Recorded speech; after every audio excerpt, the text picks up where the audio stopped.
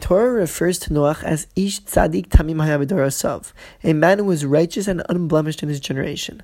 Interestingly enough, Rashi says that there are certain individuals who explain this comment of the Torah as a degradation for Noach, while others explain the comment as a compliment and a testament to his character.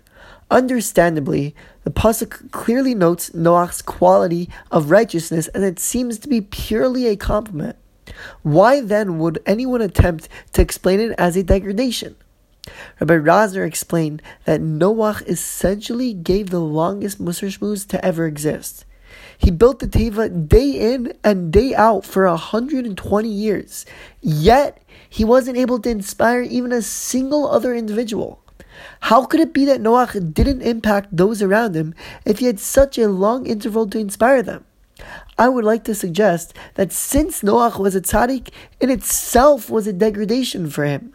Noach had many unbelievable qualities. However, one vital quality that he lacked was the quality of acting as a leader. He had the capability to impact those around him, but instead took an insular approach and focused on himself and immediate family only.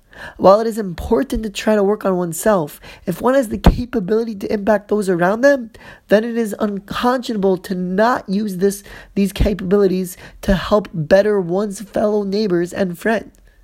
One who has the capability to make a difference in the lives of others, but instead takes a backseat approach, leaves too much to be desired.